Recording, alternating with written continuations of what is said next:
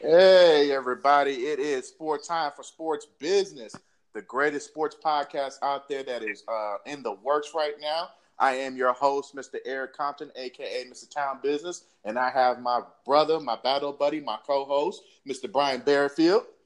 Hey, what's going on, y'all? Big Sauce checking in. All right. So, we're definitely going to recap on a couple of things that took place this week. Yesterday, we had an amazing pregame show. I'm glad that the people that was able to tune in, they were able to kind of get an insight on what we were thinking as far as these games went. Looks like you and I may have goofed up on one game in particular, BB, that we'll definitely get into. We both got it wrong. So, kind of didn't even pay no mind to it. So, we'll definitely get going into that. We definitely got a couple other things in the sporting world that we'll definitely discuss that took place this weekend as well. And before we do get into the nitty gritty of it, let's do it. Just go ahead and knock out a little bit of admin work. BB, tell them where they can find you at, man. You can find me at Big Sauce Sports with a Z on Twitter and on Instagram, and Brian L. Bearfield on Facebook.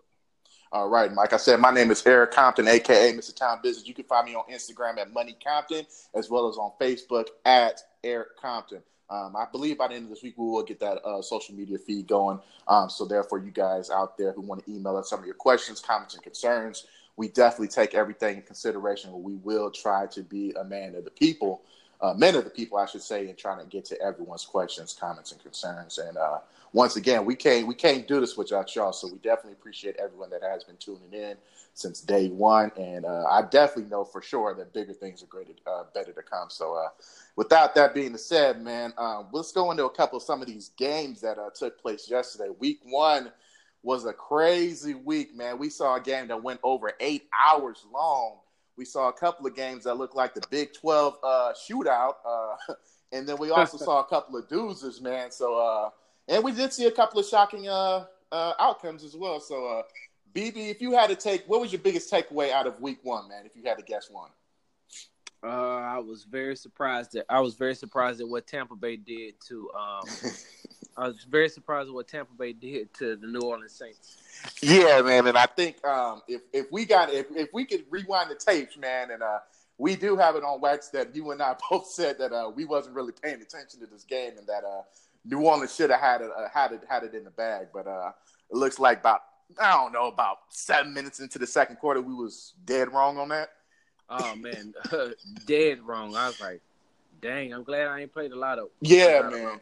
Yeah. So that game, the New Orleans Saints and the Tampa Bay Buccaneers played each other yesterday, and like I said, that was probably a Big 12 game where it was nothing but offense, and looks like the Tampa Bay Buccaneers prevailed on 48-40, the highest opening Week 1 score combined ever.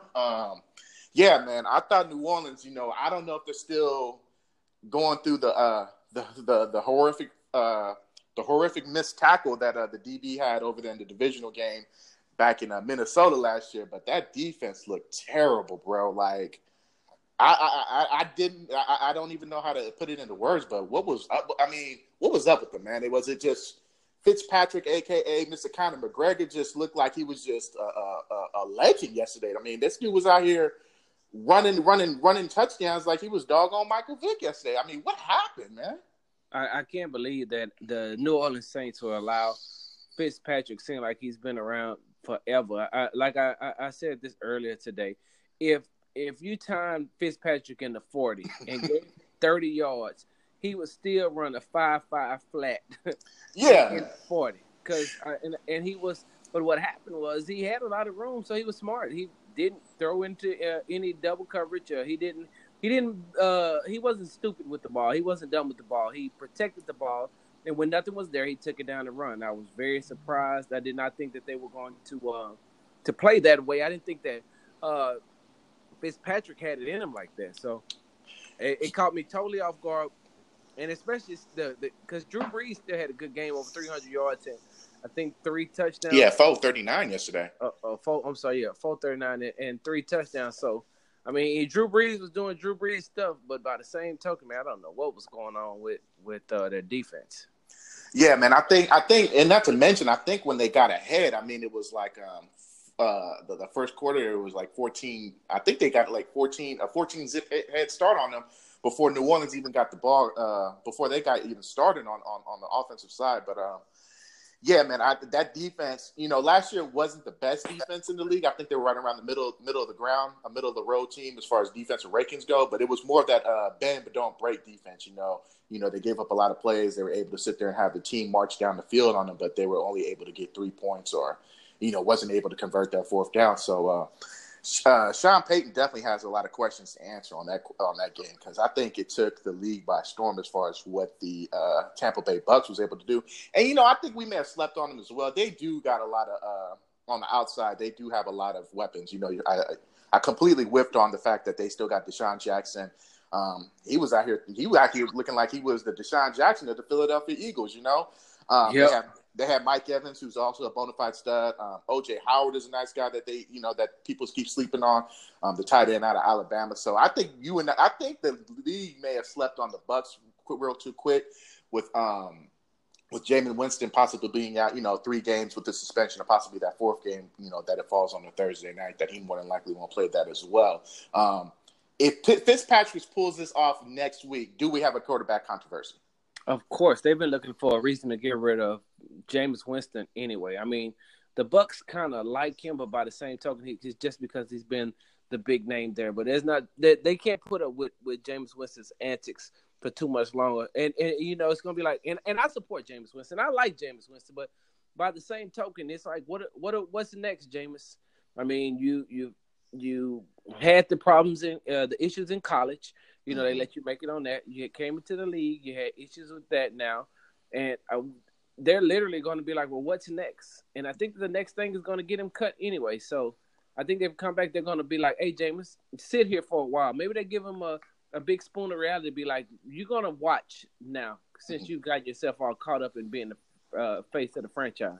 Yeah, man. And not to mention, like you said, he had the incident with the crab legs just walking out like he owned the story with some king crab. I mean, I don't know about you, bro, but king crab ain't cheap, man. And I ain't gonna lie, like we done had a couple of family reunion events, and I just have to slap some tags around at Sam's Club and sit there and get away with some king crab. So I mean, I don't know anybody who could just walk on out the store unless they own it, unless their name is Smith's or Mr. Kroger, man, that could just walk out with some Alaskan king crab. So, but they had the hookup though. That's what it was. He thought he had the hookup until the folks that thing rolled up on him. He had the hookup a couple of days before until management started looking at that king crab invoice that they was getting, man, and sitting and looking at. So the whole that incident. Then they had the whole the female off the field issue, and now this whole incident with an Uber driver. Jameis Winston has been suspect. I thought last year, he had kind of turned around, and I almost started believing in him.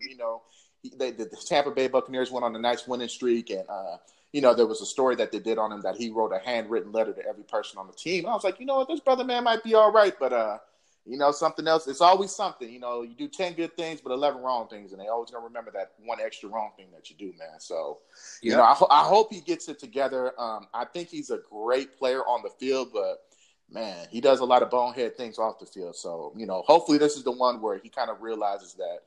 This ain't nothing to be playing with, being the fact that this was his first ever suspension. But, moving on to a next game, man, that kind of caught my eye was the San Francisco 49ers and the Minnesota Vikings. I actually was able to take the liberty of watching that wire to wire, where the Minnesota Vikings was able to prevail 16-24 against the first full season debut of Jimmy Graham, as well as the first season as a Minnesota Viking for Kirk Cousins. You mean Jimmy Garoppolo? Jimmy Garoppolo. What did I say? Jimmy Graham? Jimmy Garoppolo. Yeah. I apologize.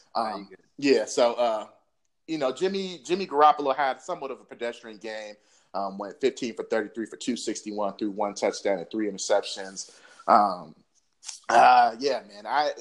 you and I discussed it yesterday on the show. I haven't been on the Jimmy Garoppolo train since he got put over to San Francisco last year, and I'm not going to give him. I'm going to give him the benefit of doubt and say yes, he did play against the Minnesota Vikings, which probably has the best defense in the NFL. I mean, if you look at that whole the lineup as far as their defensive line, they got a bona fide. They have one stud there. They have a linebacking core that's really good. Their DBs are amazing.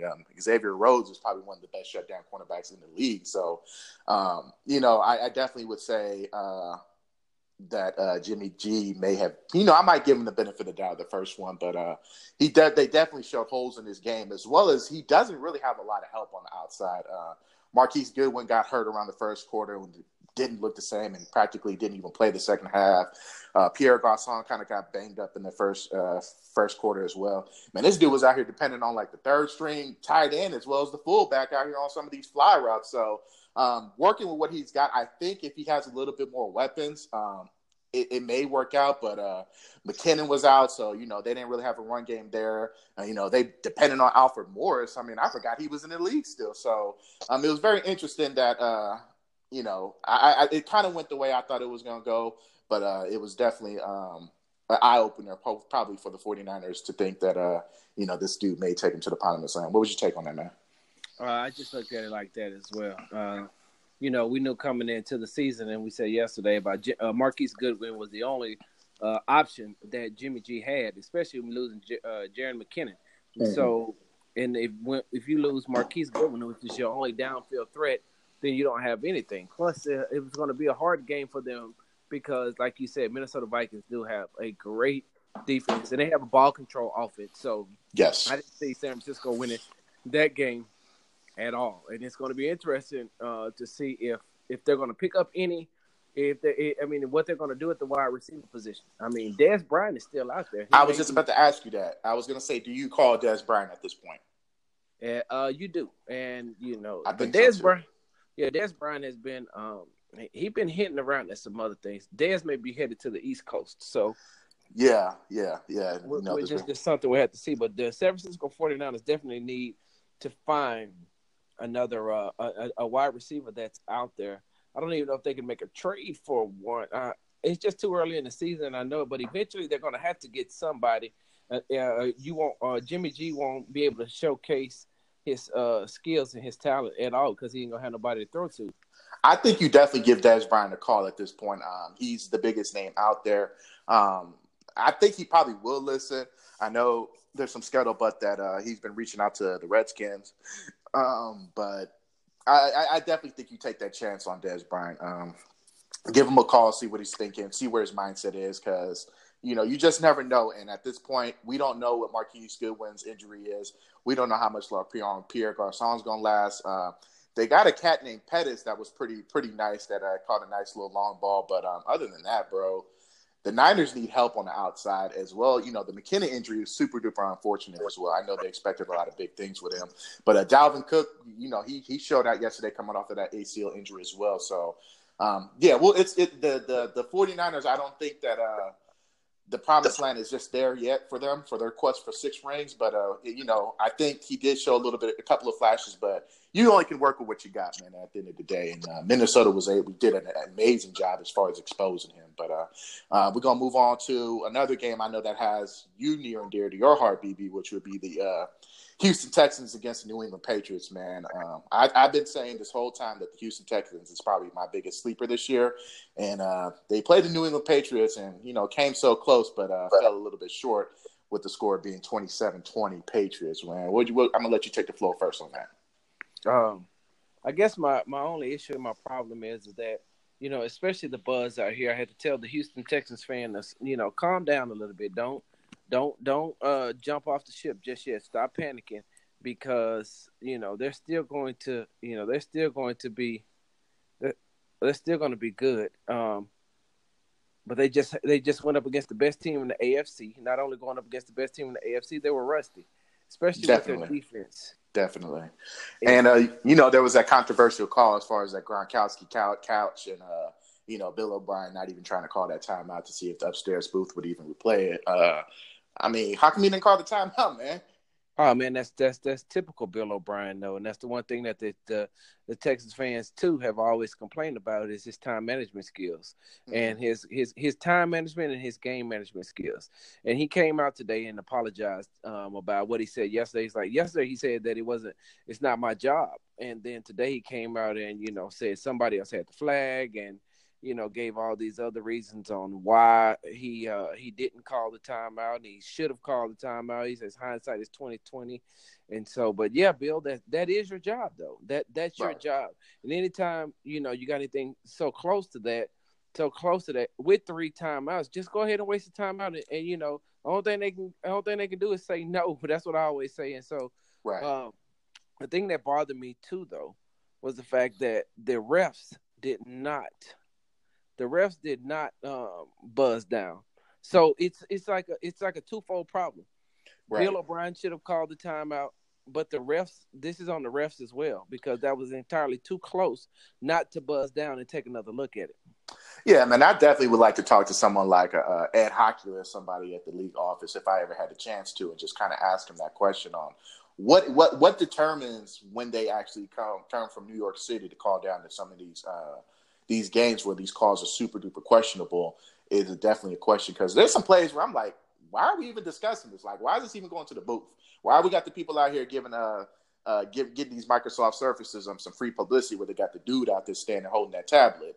I don't understand what some of these are so, obvious that it doesn't even go to the booth. And then you got plays like last night where you would imagine should have went upstairs regardless. So that's definitely a question, and there needs to be some type of level of consistency where, any type of questionable play that, is almost a no bueno should be getting reviewed, or, maybe they need to look into the challenge rule book a little bit more. But I feel like they do tweak it enough, and for the most part, I think they do get it right. But there are, when you got a game that close and it's deciding down to that, I definitely think that it should have been, it should at least went upstairs and been for review. But Deshaun Watson, he did look a little rusty, but it'll wear out. I would say I'd give him about a good month or so before he starts balling out again. But and that's the one thing that's the one thing I was telling that's the one thing that I've been saying all day, and I even said this on the show. Your four top players, pretty much. Well, you're 4 out of your 5 top players in J.J. Watt and Jadeveon Clowney and and Whitney Merciless and Deshaun Watson. They're all coming off injuries. I mean, you had 3 of those players who hadn't played since last year. Mm-hmm. Clowney finished out the season, but Clowney didn't play really too much, not a whole lot in the preseason. And so you got 3 of your defensive stalwarts trying to get their legs back up under them. And they're not like a receiver, and they're not like a running back. Like, there's some big guys, so it takes them a little while to get themselves back in game shape. And that's what I was impressed by the second half. They kind of got it together. They started to play a little bit better, and they held the New England Patriots to only 6 points in the second half after giving up 21 in the first. Right. And one of those touchdowns was due to the fact that Deshaun Watson fumbled on the first play. It's a lot of nervous energy. But you got to think about it like this, man. He's hurt. He's torn both ACLs, and the last one he tore last year, going into week 7, he tore that just in practice. Exactly. Like accident, he just tore it. And so he has to be nervous about getting out of the pocket now, about playing again. What if I get hit? Right. Yeah, I definitely think once you tear both ACLs, man, you definitely have that linger in the back of your mindset, and just the hard work and the effort that you have to put in just on the rehab side alone, let alone on a football. That part is definitely brutal, and it definitely puts you in the mindset of you got to definitely take things into consideration, But I believe in the Houston Texans, man, and I definitely think they'll be able to bounce back this week, and we'll see what ends up happening. But moving on, man, we definitely got to talk about this one, because this one is another game that had the whole nation up in the roar, which would be I don't think I could ever – if a team could sit there and lose 31 – what is it, 31 out of 32 games and end that losing streak with a tie – it got to be the Cleveland Browns, man. That's the only way. That's the Cleveland Browns' way of ending things, man. And needless to say, the Pittsburgh Steelers and the Cleveland Browns ended in a tie at 21-all yesterday. And basically, Pittsburgh gave every way. They gave that game away so many times for the Browns to sit there and win. And the Browns still cannot sit there and close the book and get their first win of the year. I don't even know where to begin on this. I don't know where, they're talking about Le'Veon Bell needed to come back, but James Conner out, he balled out yesterday with 135 yards on the ground. I think he had 2 touchdowns. But I blame the game on Ben Roethlisberger. You can't sit there and have 5 turnovers in a game and expect to win. You can't throw 3 interceptions in the first half and expect to win any game. I don't care if you're playing the doggone the best team in the state of Texas. You're not going to beat any team turning the ball over 5 times. And the fact that you guys got to walk out with a tie, I think the Pittsburgh Steelers should be very, very fortunate on that alone. And yes, and I agree. I agree that the Steelers got lucky on that. Two things were at play in that game. One, I mean, not finally, but it showed you that the Cleveland Browns are trying to turn a corner. And any other team would have finished the team off that gave up 5 turnovers, especially to them. But Cleveland hasn't learned how to win yet. When you are 1-31 in the last 2 years, now 1-31-1. Mm-hmm. But when you're Exactly. 1-31 in the last 2 years, as far as before that game, you don't know how to win. They haven't developed a culture on how to win. To win within those last 2 years. In the last 2 years, they have been in some games. Some of the games the Cleveland Browns have been in, but because the culture hasn't been a winning one and it's always been a losing culture, they don't know how to finish. And so Ben gave up 5. Ben turned the ball over 5 times on 5 times, yesterday. yeah. And so they just did not know how to finish. And on the other hand, is the one thing that I said last week. You have a running back who's averaging 80 yards 80 receptions. 80 receptions in the last 2 years in Le'Veon Bell. You cannot just remove that. 80 catches. That's a lot for anybody. 2 years and over 1,200 yards rushing. So you can't just remove that out of your lineup and think that you're going to be okay by just insert running back here. Le'Veon Bell is more than just a running back. That's what he wants to get paid as an offensive weapon, and he is an offensive weapon. The second thing is people don't want to admit that Ben Roethlisberger is in decline. He is declining now, and by him declining, you can tell if Le'Veon is averaging 80 catches like that, Ben is doing a lot of dropping in the flats. So on yesterday, he actually had to try to get the ball down the field. He made some horrible throws, and so he's starting to show a decline. Right, and you're absolutely right. And if I'm not mistaken, he played terrible in that doggone division round against the Jacksonville Jaguars, if I'm not mistaken.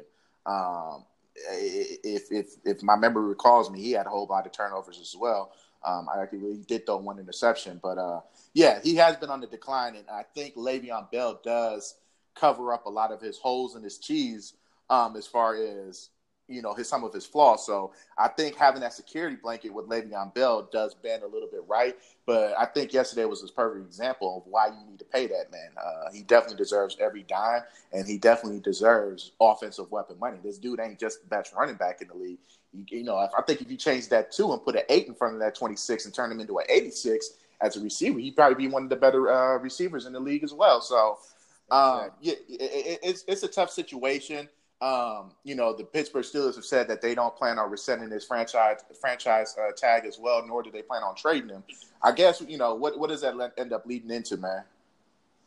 Who gonna blink first? That's what I should say. So Le'Veon doesn't have to blink until week 11, actually. And as long as if they don't rescind the franchise tag, Le'Veon Bell can walk in week 11 of the season and get paid for the entire season. And so even though he missed 10 games, he could still come in and make 14 mil, right? Yeah, he can still make $14.5 million. And if they try to franchise tag him next year, he's going to make $17.9. So although he won't get the money that Kirk Cousins made, because Kirk Cousins made out like a bandit, fully guaranteed. Yeah, I'm talking about for the franchise when he was being franchise tag. He made like over 30-some mil. Oh, yeah, he made more than, think about it, think like 3 years straight, he got like 20 plus million. Yeah, he was getting paid fettuccine. Oh yeah, and for a quarterback who has never done never done a thing. Yeah, a mediocre quarterback getting that type of money, and so you look at Le'Veon Bell, and plus here's what's going to hurt the Pittsburgh Steelers. Todd Gurley has a $45 million guaranteed contract, and not only that, Jared McKinney got $11 million guaranteed, and then he went out for the season. We almost seen Brett Favre go out last night. I mean Brett Favre, Aaron Rodgers. We almost seen Aaron Rodgers go out for the season, and Le'Veon is just making his case. I mean, they're making a case like, listen, I want my guaranteed money because this could be me. I could be, I could get hurt. Delaney Walker, the tight end from Tennessee, is out for the year. Not to mention, kind of piggyback off that thing, and also David Johnson just got paid $20 million guaranteed, coming off of a dislocated wrist last year. So yeah, he's just trying to secure the bag and make sure that he he gets his due diligence, and I think you do have to go ahead and pay that man. But we'll end up seeing what ends up happening, how that plays out. But it's just a sticky situation. If the Pittsburgh Steelers want to be somewhat relevant and keep that killer bees mentality going, they definitely got to.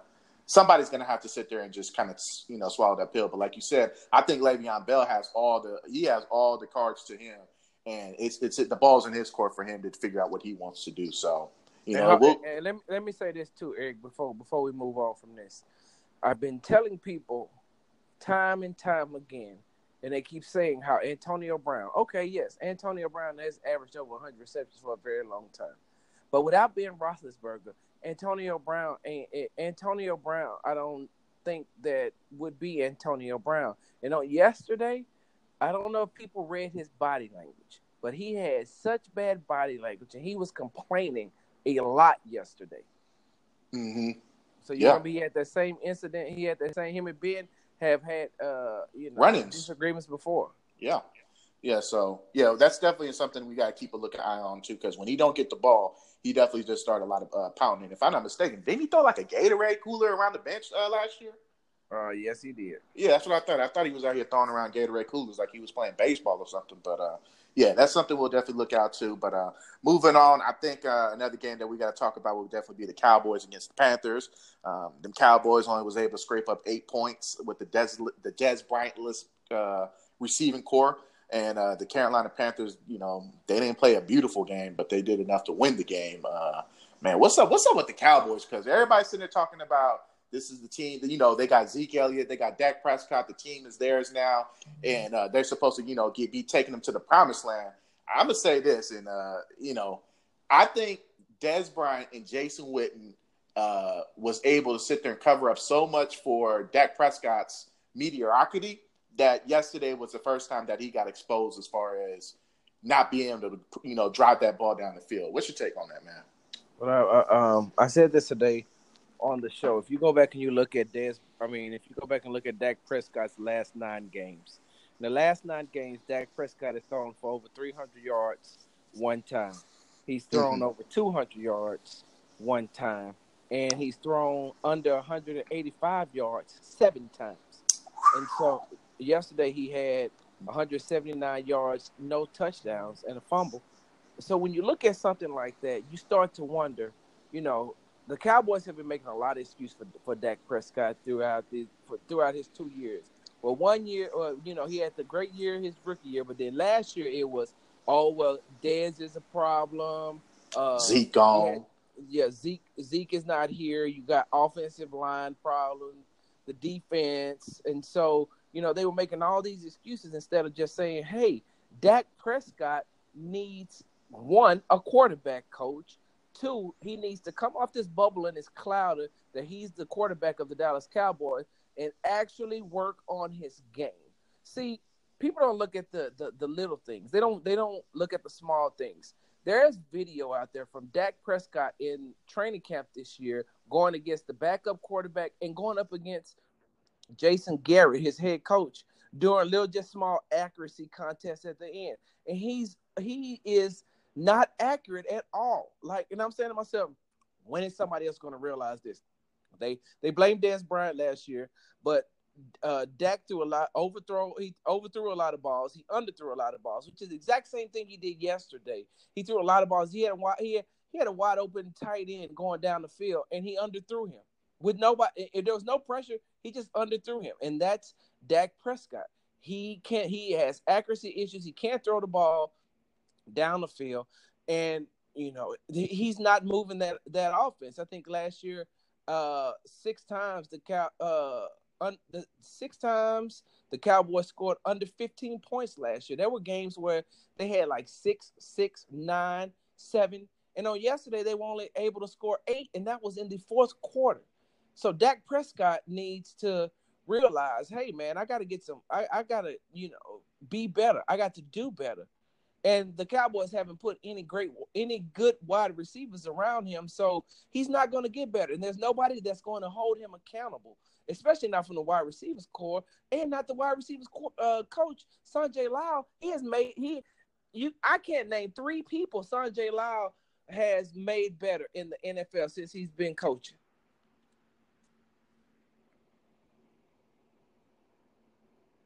You still there, bro? Hello?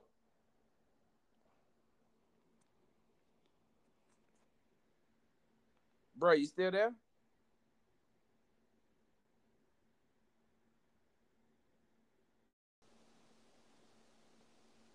Yeah, man. So I definitely agree with you on that. I don't think that wide receivers coach has ever, made anybody into a bona fide stud. I definitely thought that Alan Hearns, Hearn. when Alan Hearns was going to sit there and make it somewhat of an impact to him coming to the Cowboys, coming from Jacksonville, being the fact that he had he had a couple of 1,000-yard seasons with them over there, but he didn't turn out. I think he got, he only had one catch for 20 yards, so that was somewhat of a disappointment.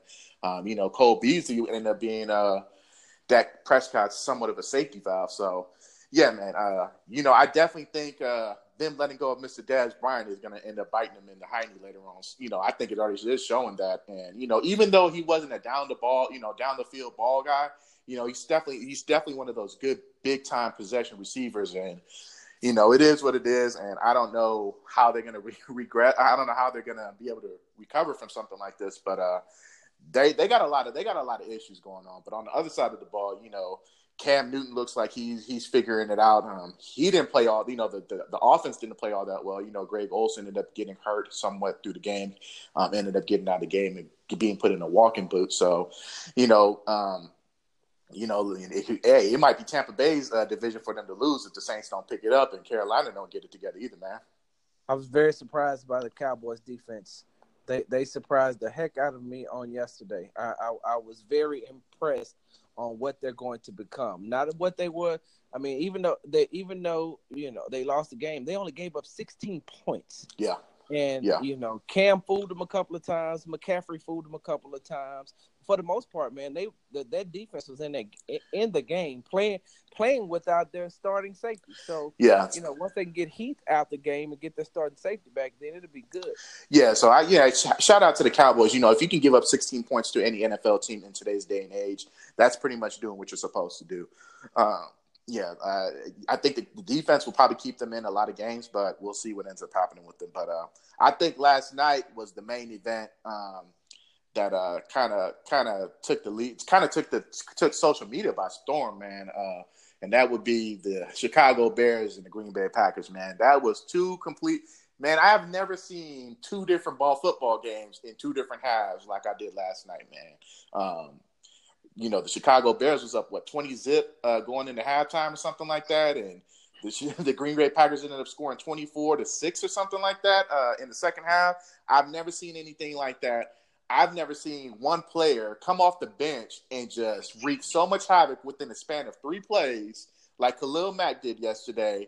And then, Aaron Rodgers gets hurt. They pull him into the Willis Reed. He out here getting pulled off in a golf cart. He comes back out and just drops dimes on top of dimes on top of dimes and turns around and wins the doggone football game for them.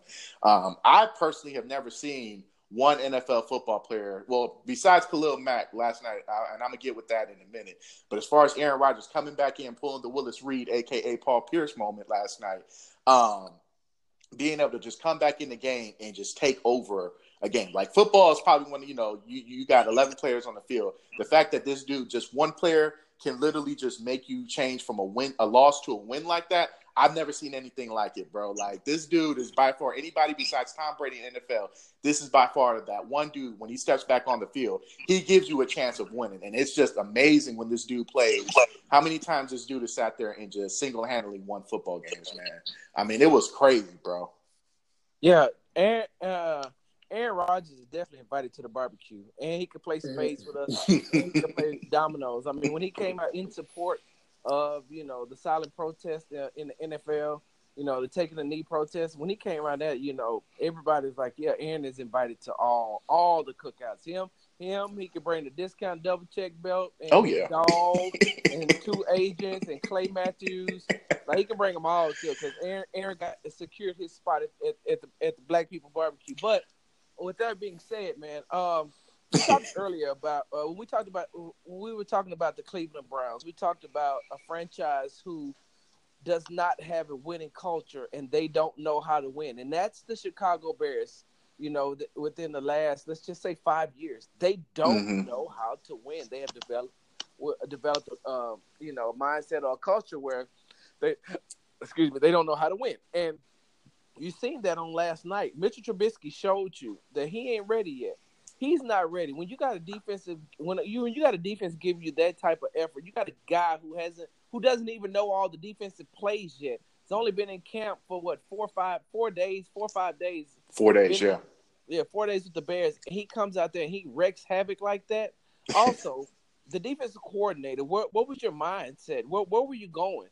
Like, all you have to do is put pressure on Aaron Rodgers, and you did not. You just stopped. You went soft zone. You played to lose, not to win. It reminded me of the Jacksonville Jaguars against the New England Patriots last year in the AFC Championship game. You're playing not to lose, but then when you play not to lose, you lose. You got to do what got you there. That's what I loved about.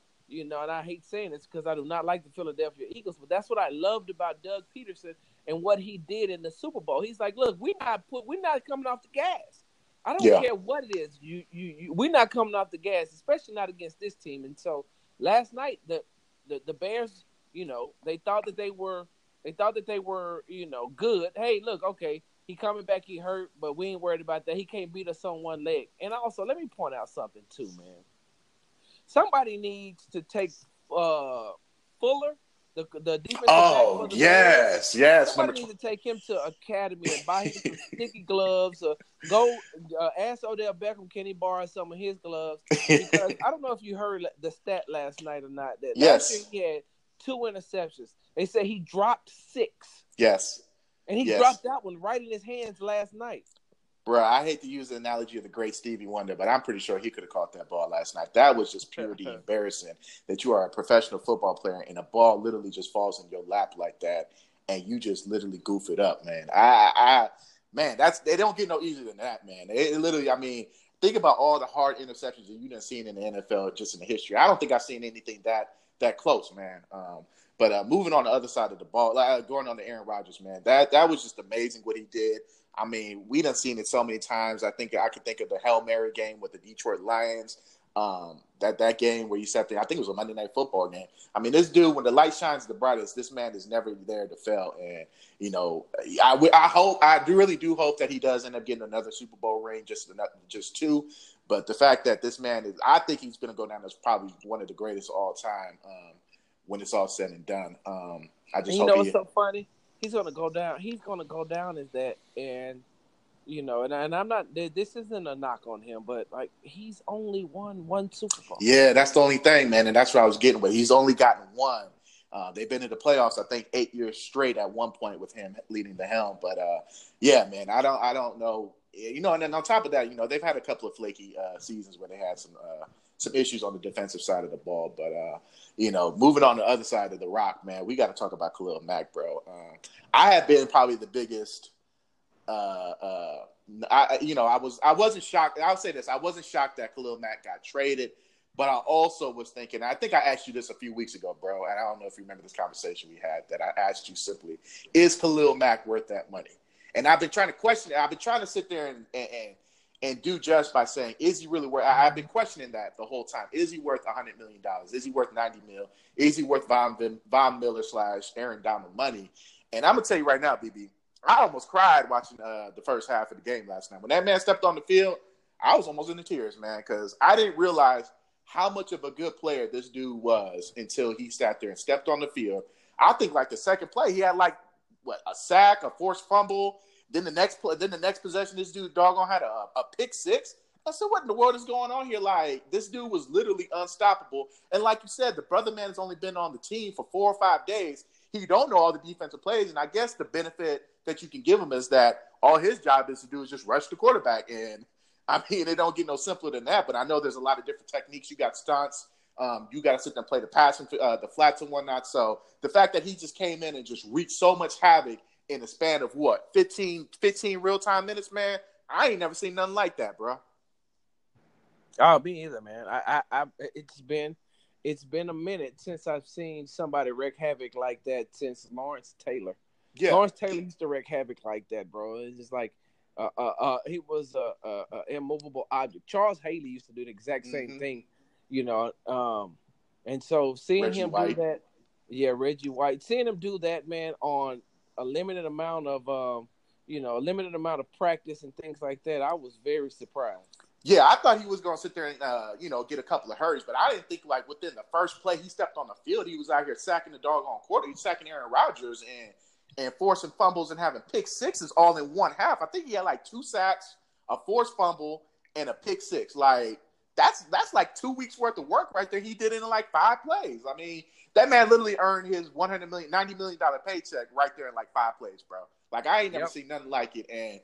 And now that we got to transition into that, bro, like, we're going to go ahead and talk about what the Raiders and the Rams got to do tonight. But I think right now, as a Raiders fan, a diehard Raiders fan, John Gruden got a lot of explaining to do. I don't know if you heard about this story, but the story broke out is that when John Gruden got hired as the new Raiders coach for the second time, is that right around the February timeframe, they reached out to Khalil Mack. Khalil Mack said, his team said that this is the number that he would like to get paid. The Raiders simply said no and didn't call him back at all. Like, didn't call him at all. Like, they didn't call him until they called him to let him know that he had been traded, bro. Like, what part of negotiation is where, okay, hey, BB, this is how much I think I'm worth. You're going to say, nah, this is what we think you're worth. And then you guys try to find somewhat of a middle ground. Not, no, I'm going to sit there and I'm worth X amount of dollars. And you say no, and then that's it. Like, that's an opening door, shut door case right there. Like, what is going on with the Raiders, man? Like, they done sat there and let go of Khalil Mack. They didn't know that Martavius Bryant was going to sit here and be suspended another year before they traded away another draft pick.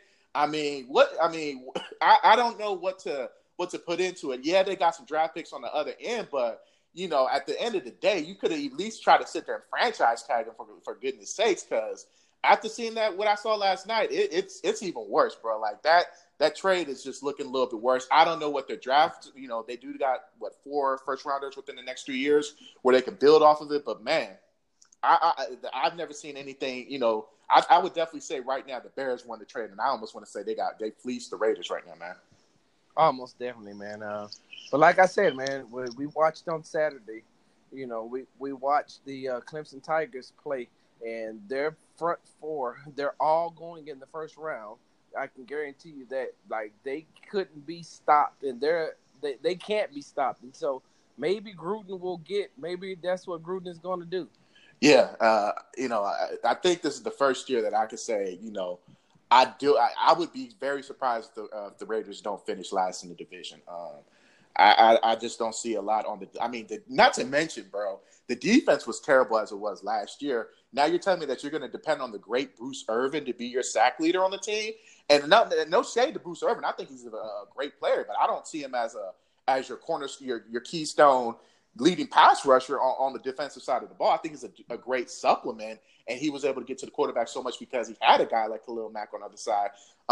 It's going to be very interesting what the Raiders defense is going to look like this year. They have probably one of the worst secondaries in league history. I think last year they didn't even get a takeaway until like week 14 or week 15. So it's nuts, man. But going into the game tonight, what do you expect to see with the Raiders against the Rams?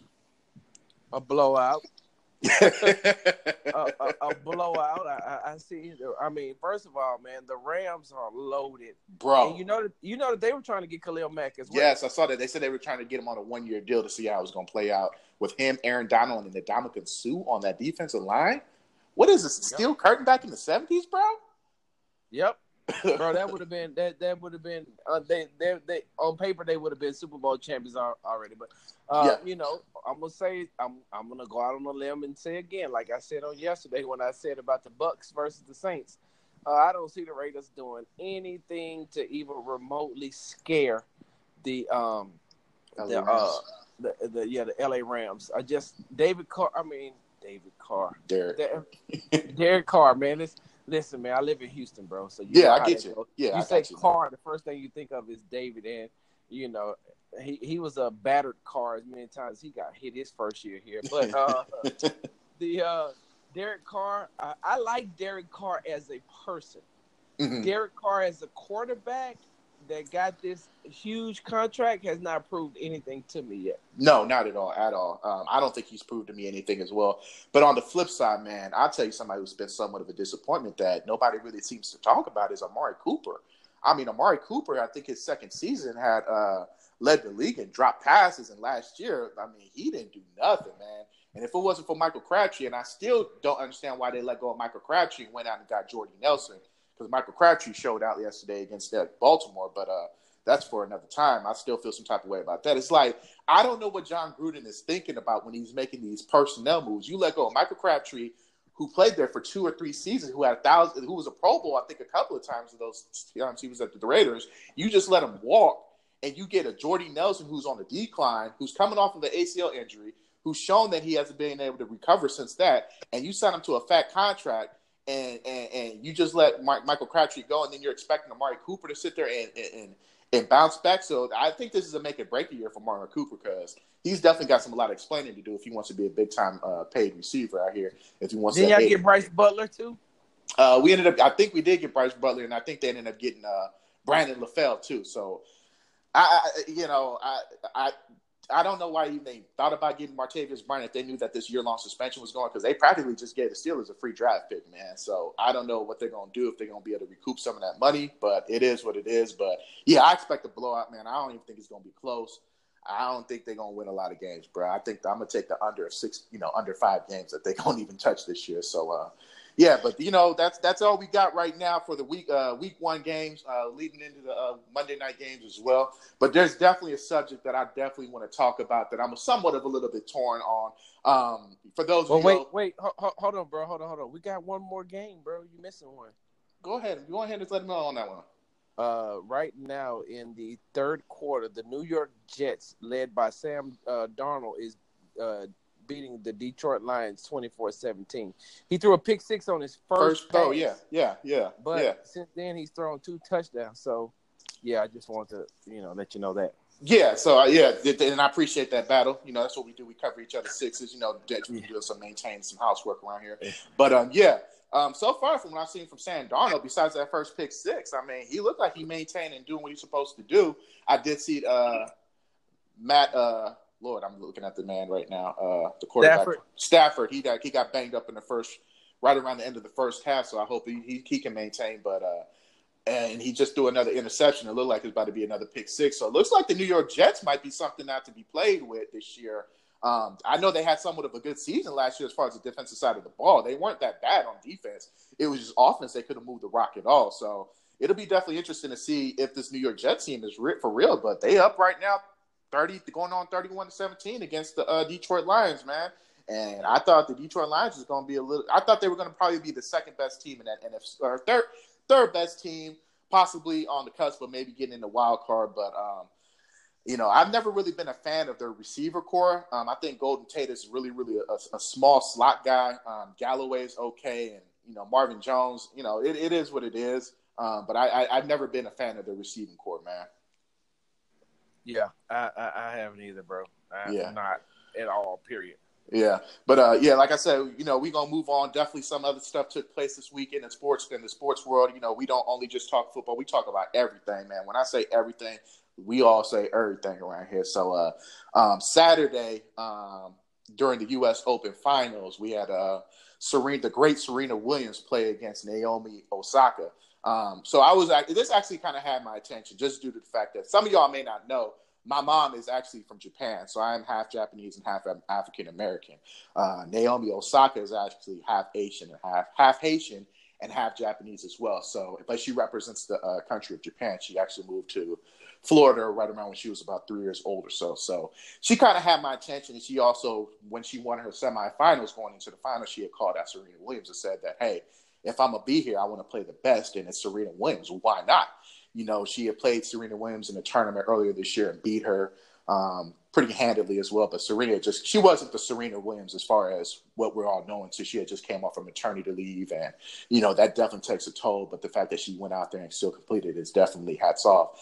But there was some scuttlebutt that took place where there was, and I didn't even know this. I always think in any sport you can have coaching, but Serena's coach may have gave like a hand gesture to Serena. They called a violation on her for supposedly cheating or coaching. She was getting coaching from her coach that I didn't know about. Then after that took place, she ended up tossing the racket out of frustration. And then she went on somewhat of she expressed herself. I'm going to go ahead and say expressed herself because I'm going to get into detail about that as well, where she expressed that she was not cheating this whole time. And the referee ended up, I guess, practically saying that the next point, Osaka ends up winning the tournament.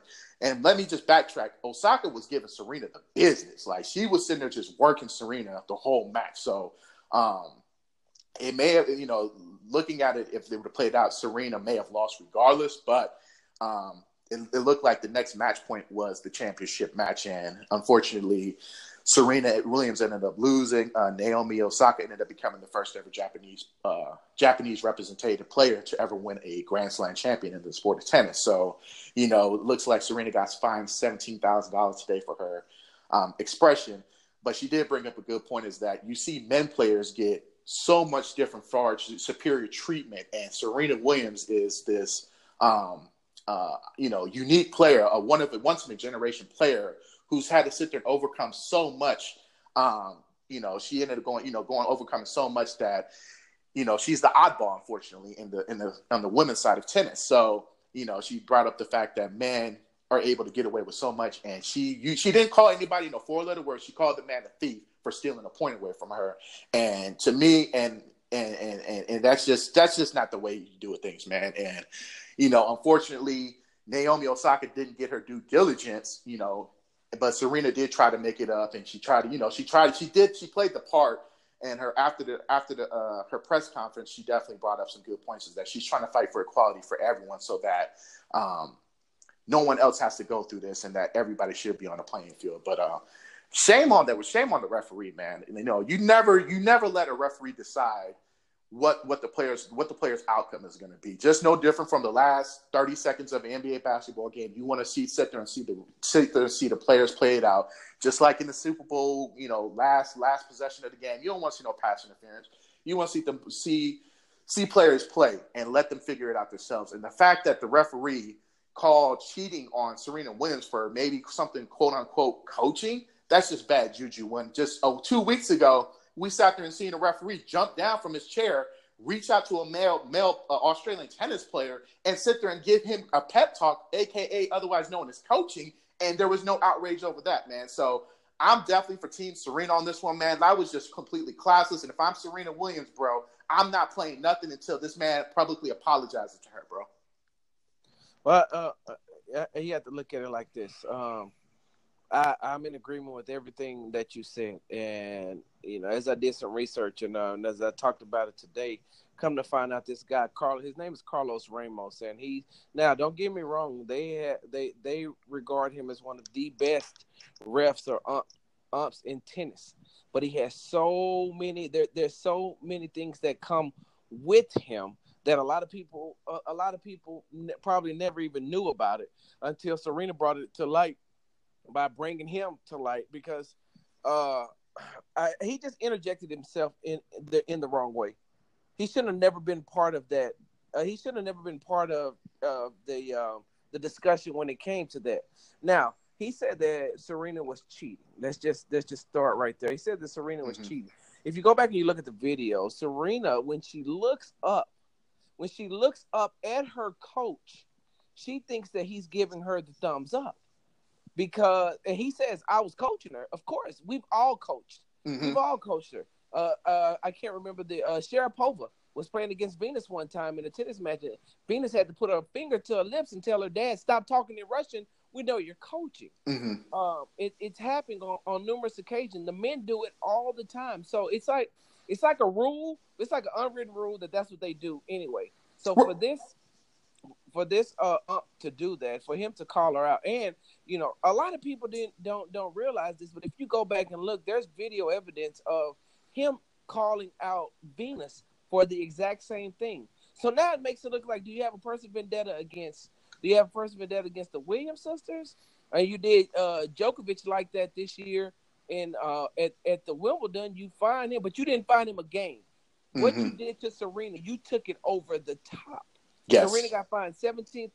In 1990, John McEnroe was only fined $6,500, and he squared up to a woman, cussed her out, cussed out a referee, cussed out an ump, broke his racket, threw a temper tantrum, and they only fined him $6,500.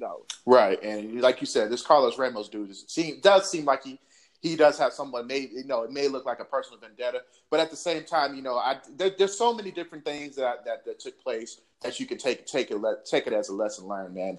I definitely appreciate Serena Williams' coach. Even admitted, he was like, "Yeah, I was coaching her." He was like, "You can look up my records. I've never been penalized for coaching."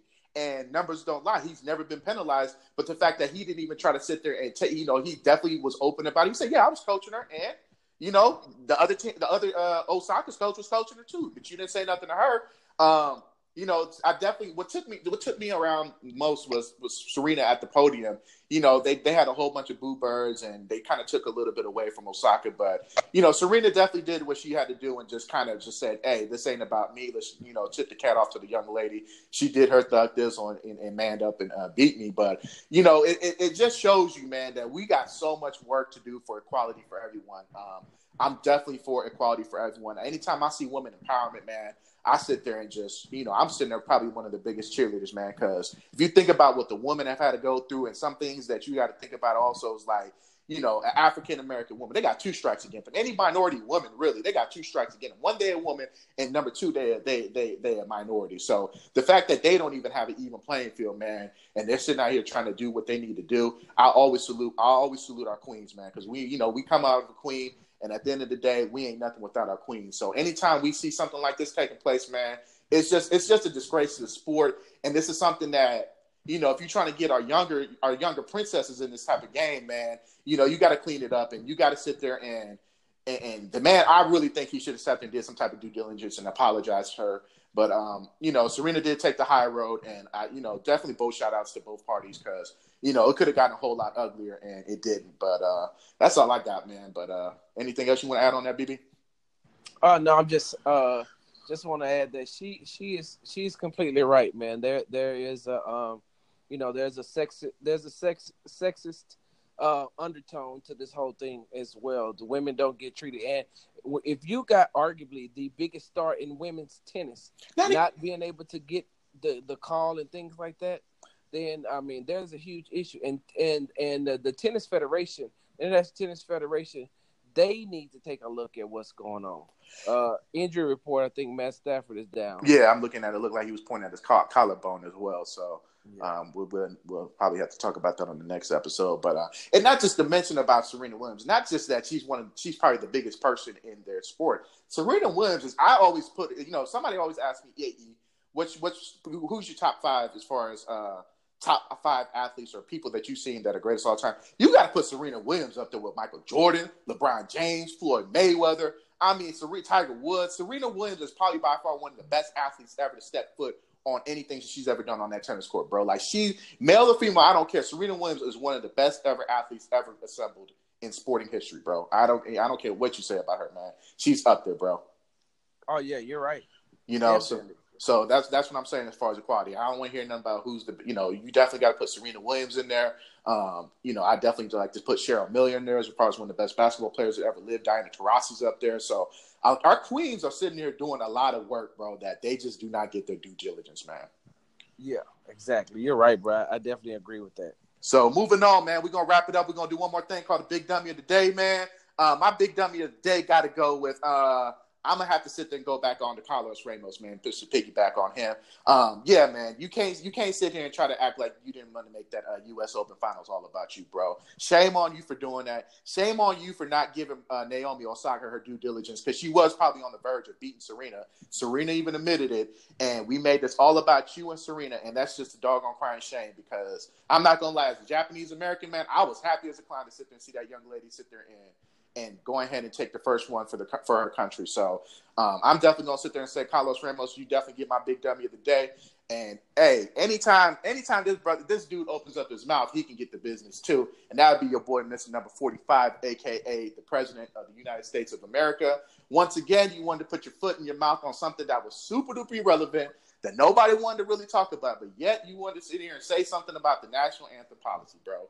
Like, when are you going to realize that you need to stop worrying about what's going on in the NFL? I've never seen a president so worried about something as ticky as a player standing up for the national anthem. Mr. 45, please take many seats down. You are the big dummy of the day, as usual. But you need to sit here and worry about possibly trying to save the world because you're over here just worried about the wrong thing. The NFL didn't make a spectacle of it. This wasn't a spectacle, 5 to 10 years ago. And not to mention, if you're so patriotic about this flag and so many people need to stand while the national anthem is playing, one, you need to figure out what the colors are because there's pictures of you that you don't even know how to color the United States flag. Number two, if you're so worried about our troops being a veteran, I do have some questions for you. Why did you defer the draft 5 times talking about you have bone spurs in your feet? If you're so patriotic, you should have been able to suck it up because I know plenty of battle buddies standing to my left and my right, your left and my right, that have sat there and gone through way more worse things than bone spurs in their feet, okay? I know people that sat there and passed PT tests with practically broken bones, bro. So don't sit here and try to act like you're a patriotic dude when deep down inside you're not, man. Okay? So those are my 2 big dummies of the day, man. Who you got, bro? I really only have I guess I got one, and they encompass each other. It's all they run right hand in hand. I'm going to go ahead and give it to my big dummy award goes to the Dallas Police Department and Amber Geiger. And I don't know what's going on with this story. Now he left the door open. The door was unlocked, and she walked in because she thought that she was at her apartment, but she walked in to this apartment now at night after. Now this is at night. The lights are off. She says she's seen a silhouette moving, and she thought her apartment was being broken into. So she took a step back and she fired. I guess my question would be, she parked on the wrong floor because she had been working she said she worked a 15-hour shift, parked on the wrong level, got out, went to the door, totally ignored the red placemat that was in front. He put that there intentionally so his apartment could be set out from everybody else so people would know where he lived, And she says that she walked in, the door was already unlocked. Now, first it was she stuck her key in the door and it didn't work, and then the door was unlocked. But they got smart locks on those doors as well. So she walks into the house and sees a dark silhouette, thinks that her apartment is being broken into, and she begins to shoot. There's so many things wrong with not only that story, but why we can't get the true story, and we never will because he's dead. The guy was killed. Mm-hmm. She killed him. So the only story we have to go off of is hers, and she's lying. That's what I feel like. I feel like she is lying.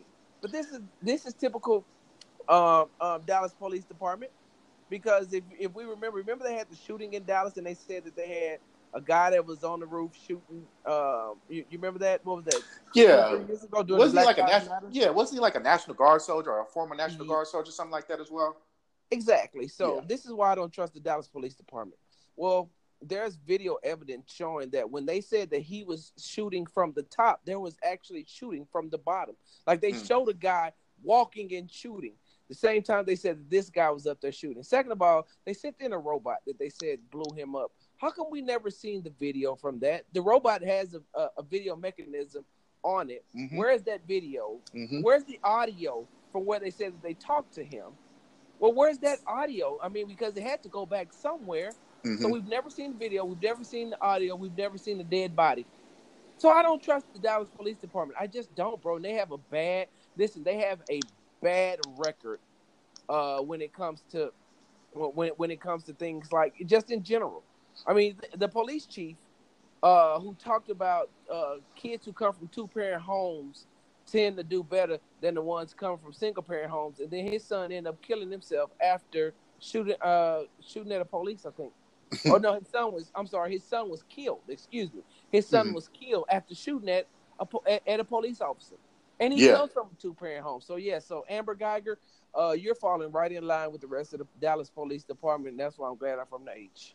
Yeah, man, and just to piggyback on that, I did really want to discuss it I wanted to unfold everything, but BB, you're definitely down there. Like I said, man, one thing great about this show is that we are in 2 different locations on 2 different parts of the country, 2 different time zones, man. So you got your eyes on things that I can't necessarily kind of, voice my opinion on, just like I got a lot of things out here on the West Coast that I can view on. But yeah, man, that's the whole situation is just going to be very interesting, and when it does come out, it's going, the story probably won't be told out correctly.